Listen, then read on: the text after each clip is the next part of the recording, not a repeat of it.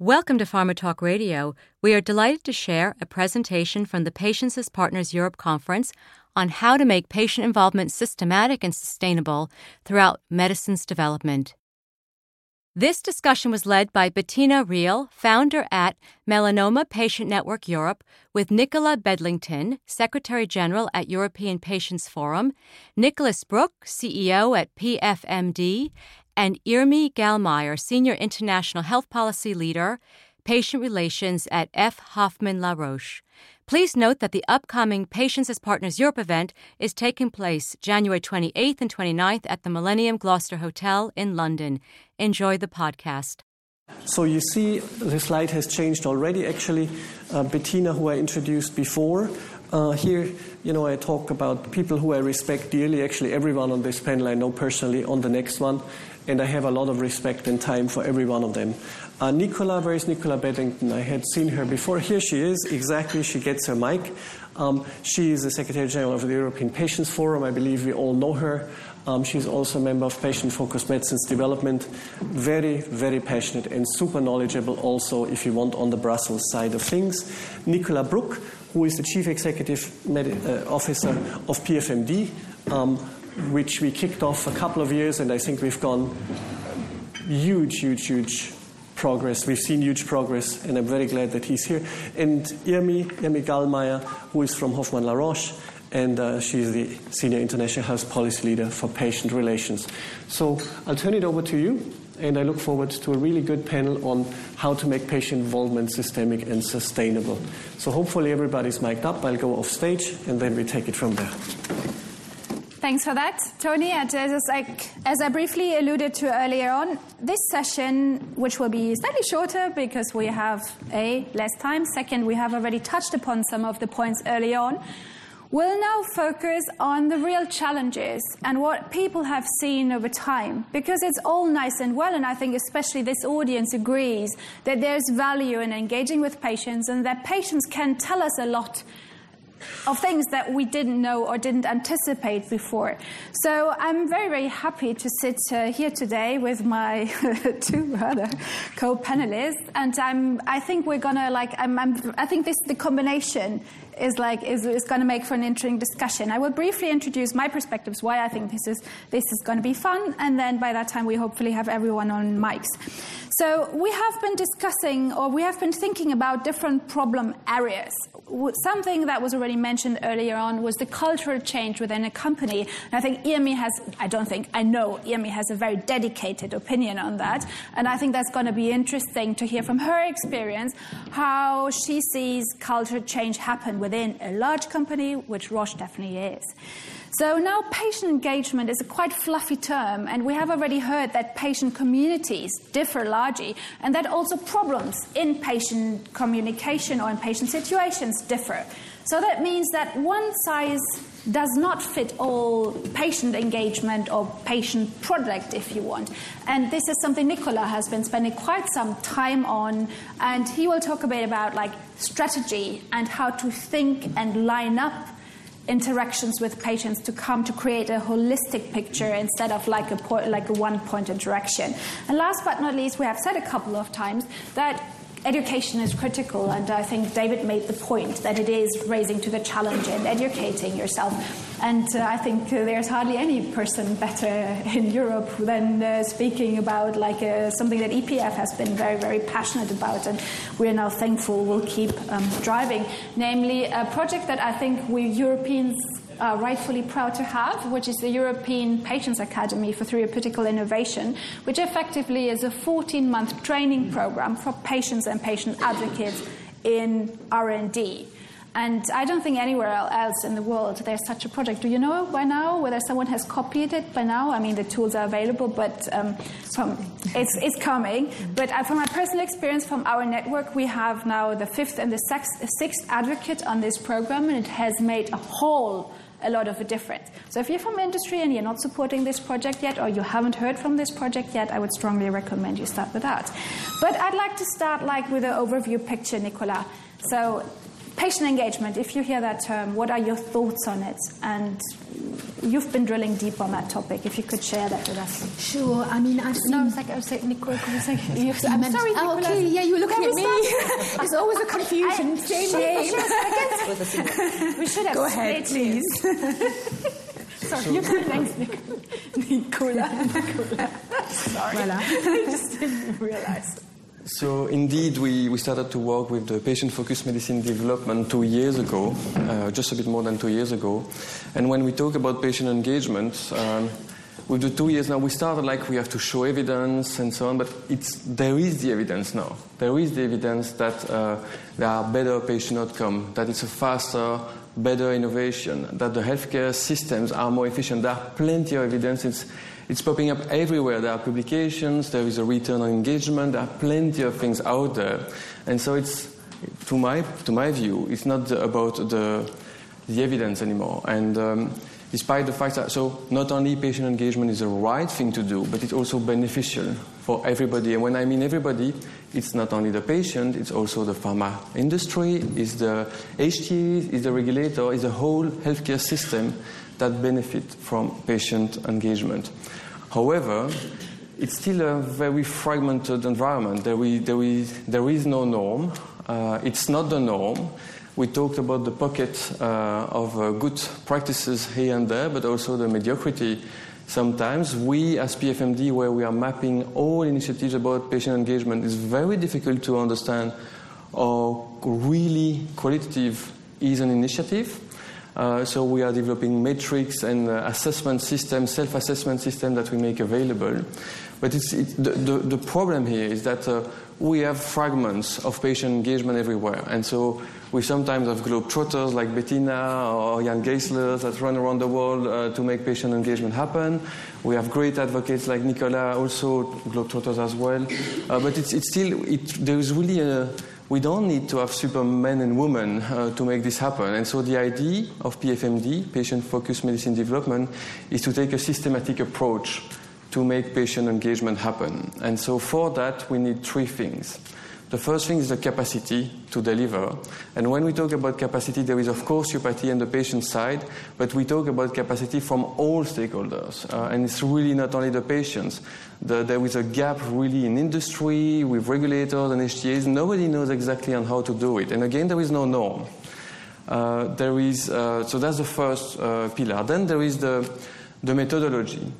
You have decided you want to do it, you have the capacity to do it, but how you do it? Because you cannot have methodologies for each company, each stakeholder in the US, in the EU, in each country in the EU. So how can we find a minimum of coherence? Tony was showing the different, it's not a question of different points in time, it has to be coherent and integrated. So that's the second pillar. And then finally, the third pillar is the sustainability. So we have a methodology, we have capacity, but what is the model where actually it's not a huge commitment from the patients or there is no conflict of interest at different time in the process? So how we make the whole system sustainable and how we respect the resource, as David mentioned. And so to achieve that, it's such a complex issue that it's not only making the big machine align as one organization. It's making the whole system aligned. And so that's the goal of PFMD, and that's where we are developing tools to make that happen. And so collaboration on the single question, what is the priority? It will be different for each disease, each region, so the priorities will be always different. The one thing that has to start is actually start the collaboration to understand the perception and the needs from the patient very early on, so you can focus on the priority for that community. And I think if there is one answer, that is this one. So I will just finish on saying that it's a very evolving field. Nobody has a magic bullet yet, and so FDA was commenting on that very recently. So it's something that will move on, but it's the right thing to do, and it's proven that actually there is a positive impact on all stakeholders. Thank you. Thanks, Nicola, for that. I mean, I think the point in there is like that it has to be systemic is really important. I think we're going to take this up afterwards. But you mentioned capacity, and I think we're just like have now the two perspectives of stakeholders. So Nicola, if you could share with us like the motivation for EUPATI and a bit of context around it, that would be great. Absolutely. Thank you, Bettina, for the introduction. From our perspective as EPF, patient education and patient engagement have to go hand in hand. You can't actually make one happen effectively without the other. We all know that we need to ensure that patients acquire the right knowledge and skills in medicines R&D to complement their unique experiences. They can really contribute to the optimum, to the entire process. And we've heard about this morning. It's not about a little ad hoc patient input here and there. It needs to be through the entire life cycle of medicines, from identifying unmet need right at the beginning through to pharmacovigilance, real-world evidence collection. Otherwise, we risk to fail, and then we're failing our communities. And you said it so beautifully. We cannot afford that. EUPATI was and is a game changer, not just in terms of the tangibles, and David told us about the certificate level course where many, many patient leaders are benefiting, have graduated and are really making an impact. The toolbox, now available in 10 languages, reaching 340,000 individual users at the last count. And EUPATI is going global. There's real interest in Brazil, in the US, in Japan, in India. So we're moving with EUPATI, but it's not just the tangibles. During the lifetime of EUPATI as an IMI project, I think we were able to establish that partnerships are absolutely critical and develop a level of trust to those cynics out there that say, oh, patient engagement, it's just about basically companies selling more expensive products. It's not about that, and I think that was a big message that we managed to get across in time. We felt it was so important as an IMI project that we've actually made it part of an EPF programme, a central EPF programme, to continue the riches and the fruits of EUPATI as an IMI project, which finished at the end of last year. And that transition has been quite complex, but now EUPATI is thriving. The key issue is essentially sustainability. How do we move forward? We have a short window of opportunity, we have a bridging period, but then we need to make sure that we have EUPATI in 2025, 2030, complementing everything that we do on patient engagement. And if I may, while I still have the floor, what I'd like to do is also talk about patient engagement per se, the link between patient education, patient engagement. The good news is there's a new project around the corner. It's been approved by IMI. It's called Paradigm, and it's focusing specifically on patient engagement. EPF has the privilege of co-leading the project. Many people in the room, including Nicola and others, are involved in the project. And crucially, it's been co-led by FPA, the European Pharmaceutical Trade Association, which is essential to ensure the appropriate buy-in of all of FPA's members ultimately in what we achieve in Paradigm. It's a short project, 13 months we'll have to really succeed. We'll be looking at the metrics of patient engagement. We'll be looking at the tools that are needed. We're looking at the processes that are needed, the frameworks that are needed, and also how to ensure systems readiness and buy-in from all of the players, not only patients and industry, but of course the regulators, the policymakers, and indeed, of course, the payers. So this is super exciting. We're really, really happy to be kicking this off to really ensure that patient engagement can be embedded effectively in medicines R&D. This is about responsible science, but again, has been mentioned a lot this morning already, it's about good business sense. It's not just a nice thing to do, patient engagement. It's not a cosy Sunday afternoon, oh, let's think a little bit about patient engagement. It is a strategic imperative for anybody involved in medicines. And of course, we've got our eye on sustainability for this short but really critical project, and we're looking at that right from the onset, also in harmony with initiatives like PFMD. Nicola is also very much involved, EUPATI, but also other kindred spirit initiatives on patient engagement, also in the US. And it's actually highly complementary to some of the other work that EPF as an umbrella patient organisation, is doing in another sphere that is actually quite related and also key to us: meaningful patient involvement in health systems design and health systems strengthening. And again, the two go hand in hand. We can't move on patient engagement in the life cycle of medicines unless we get it right on meaningful patient involvement, on how systems actually function to the benefit of patients. So those are my opening thoughts. Thanks for that, and thank you for your passion on that. We all appreciate it. On the advocacy side, and now hear me to you.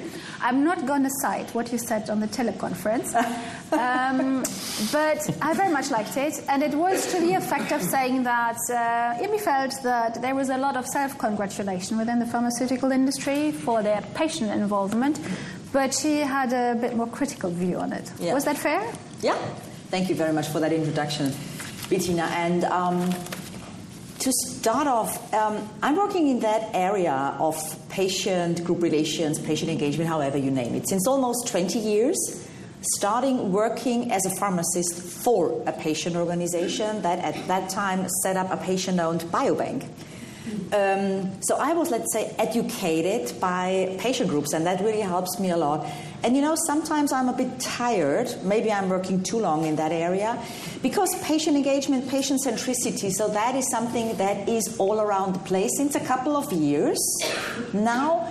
And the question is, do we now, so we have 1 million conferences on that, and we are talking a lot. I know it is not easy to especially move big companies like the one I'm working for into the right direction, but the question is, when is the time that we really walk the talk?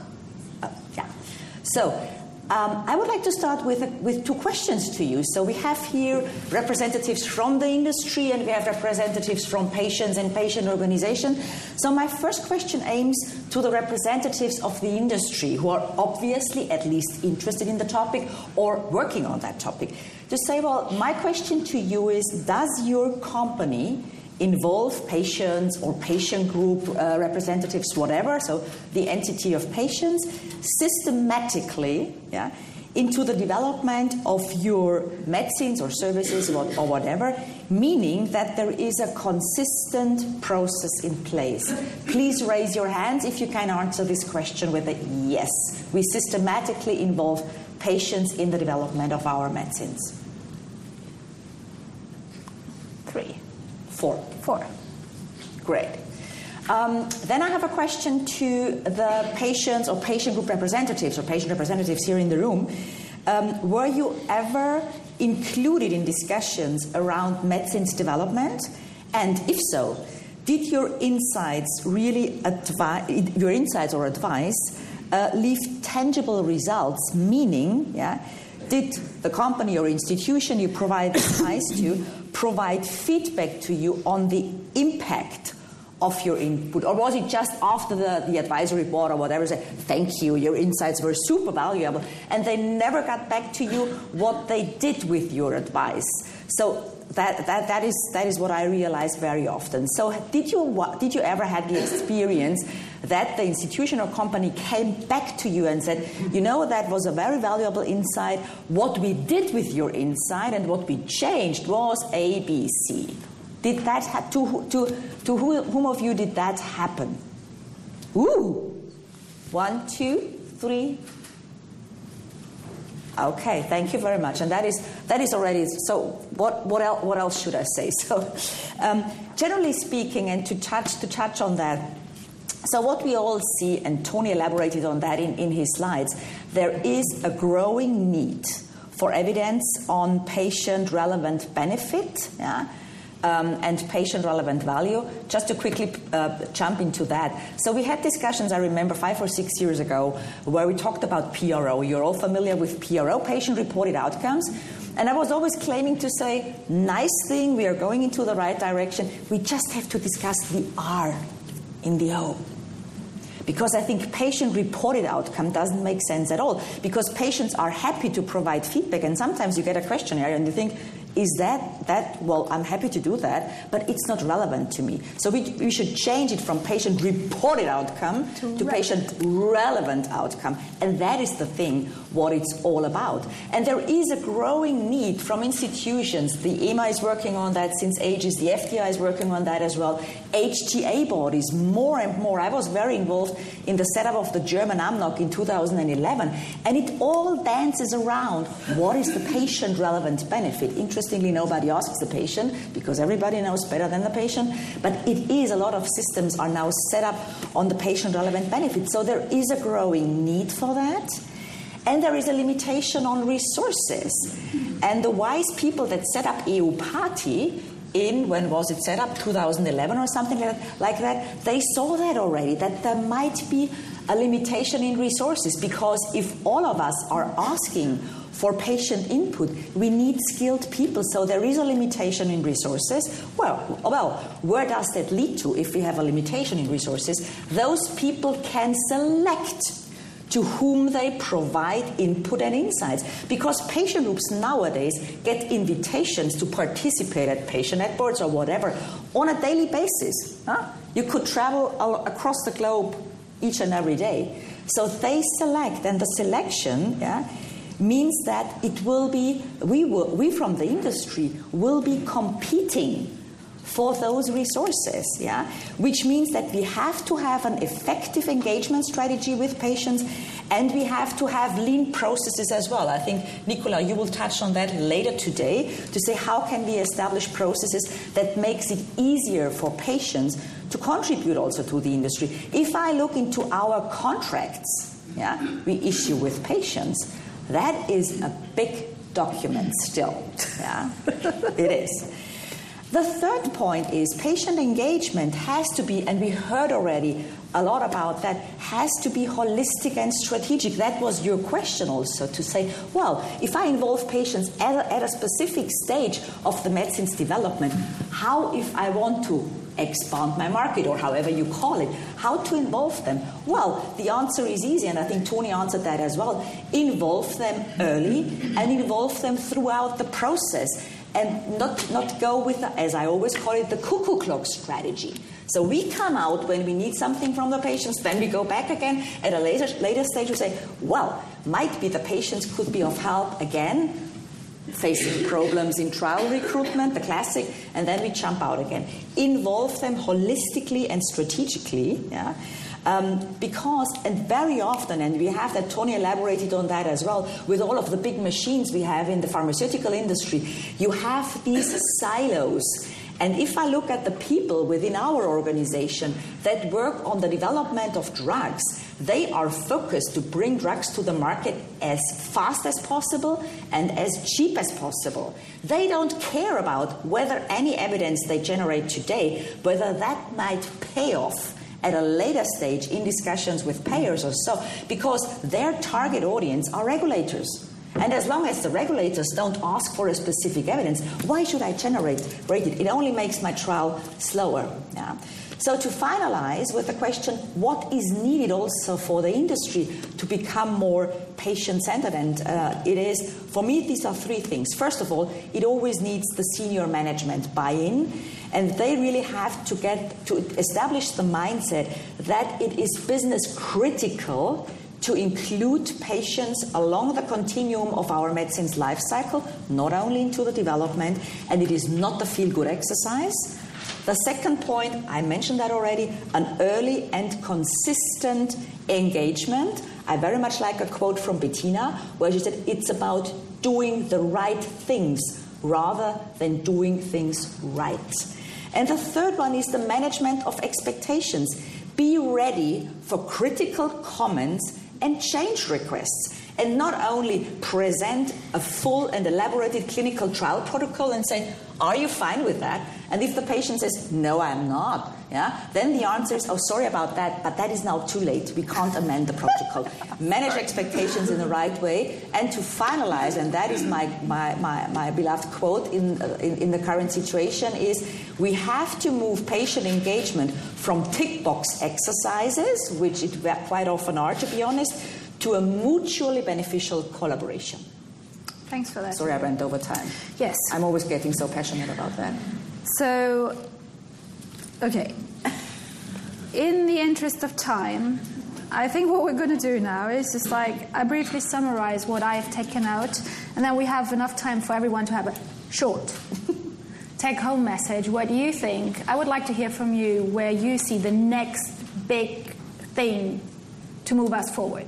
Because from what I've heard from you is that Nicola made a very clear statement that the benefit of patient engagement is proven.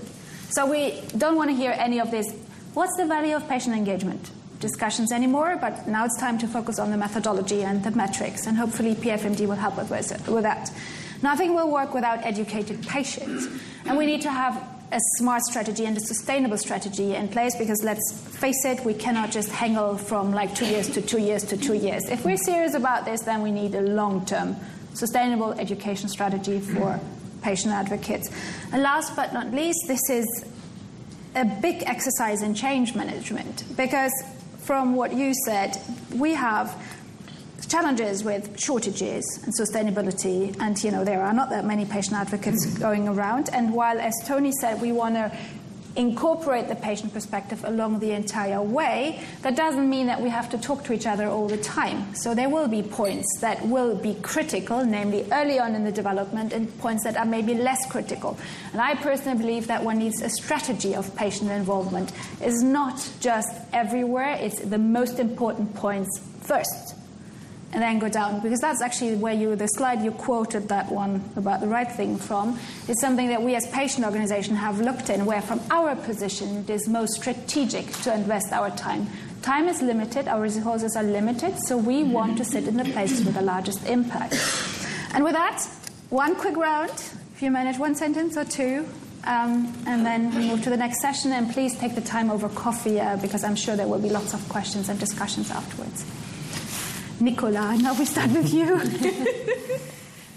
So obviously I've talked about the new project, Paradigm, which has enormous potential in my view. I think the challenge will be marrying what we aspire to do in Paradigm with what we're doing with UPATI, with PFMD, with the other kindred spirit projects, and really co-creating something that makes sense, that everybody feels part of, and therefore everybody will implement at the end of the day. I think this is absolutely critical.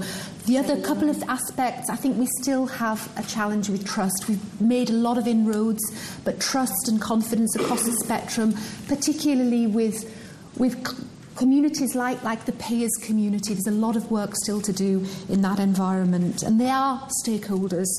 And then the other piece is, we've said that one size doesn't fit all. There are a lot of groups that are vulnerable to social exclusion out there, a lot of patients that we're not yet reaching. Wouldn't it be marvellous if we could actually shift the bar there and include them in the next round? Thank you for that, Nicola. So at our end, in PFMD, we have identified that actually there is a community of innovators and early adopters which is engaged in patient engagement. But the main challenge is to go to the early majority, so the rest, so not the people in this room normally. So I'm not part of the strategy when I'm sitting on this floor. So to do that and to change the system, the change management approach, we will move to assessment and self-assessment of patient engagement, so we can bring more and more quality aspect of it and actually measure, can compare. And so actually we will be able to have not just small case isolated, but like a comparison of whole your compound portfolio as a pharma company, or all your engagement with pharma companies as a patient engagement organization. Where do you see the challenge in that? Sorry? Where do you see the challenge in that? Because that was the question. So it's to get everybody on board of this assessment system that we will put together. Onboarding. Okay, thanks. Irmi? Well, with regards to the next step as well as the challenges, what I see, and you were introduced to Paradigm and PFMD and EUPATI as well. So we are going into the right direction with regards to methodology, because it needs an alignment also across the industry with regards to methodology. So that is for sure, we are going into the right direction. So I only can encourage all of you to work together in projects like this. And the other one is the internal challenge. And again, encourage people from the industry to reach out to senior management, get your buy-in on that topic in order to also get the resources, that it is not a feel-good exercise. We're coming from that tradition. We provide donations, funding to patient organizations, and that's it. It's something that makes us feel good. It's a nice to have, but it's really a business-critical stakeholder. So we have to change the mindset internally. So these are the next steps. I'm taking notes because I will be asked for a summary. Stakeholders.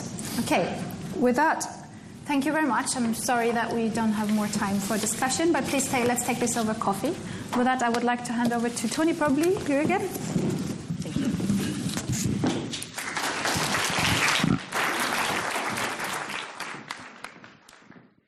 We hope you enjoyed the presentation. The 2019 Patients as Partners Europe event will be on January 28th and 29th in London. For more information, visit theconferenceforum.org. Again, that's theconferenceforum.org. Thanks for listening.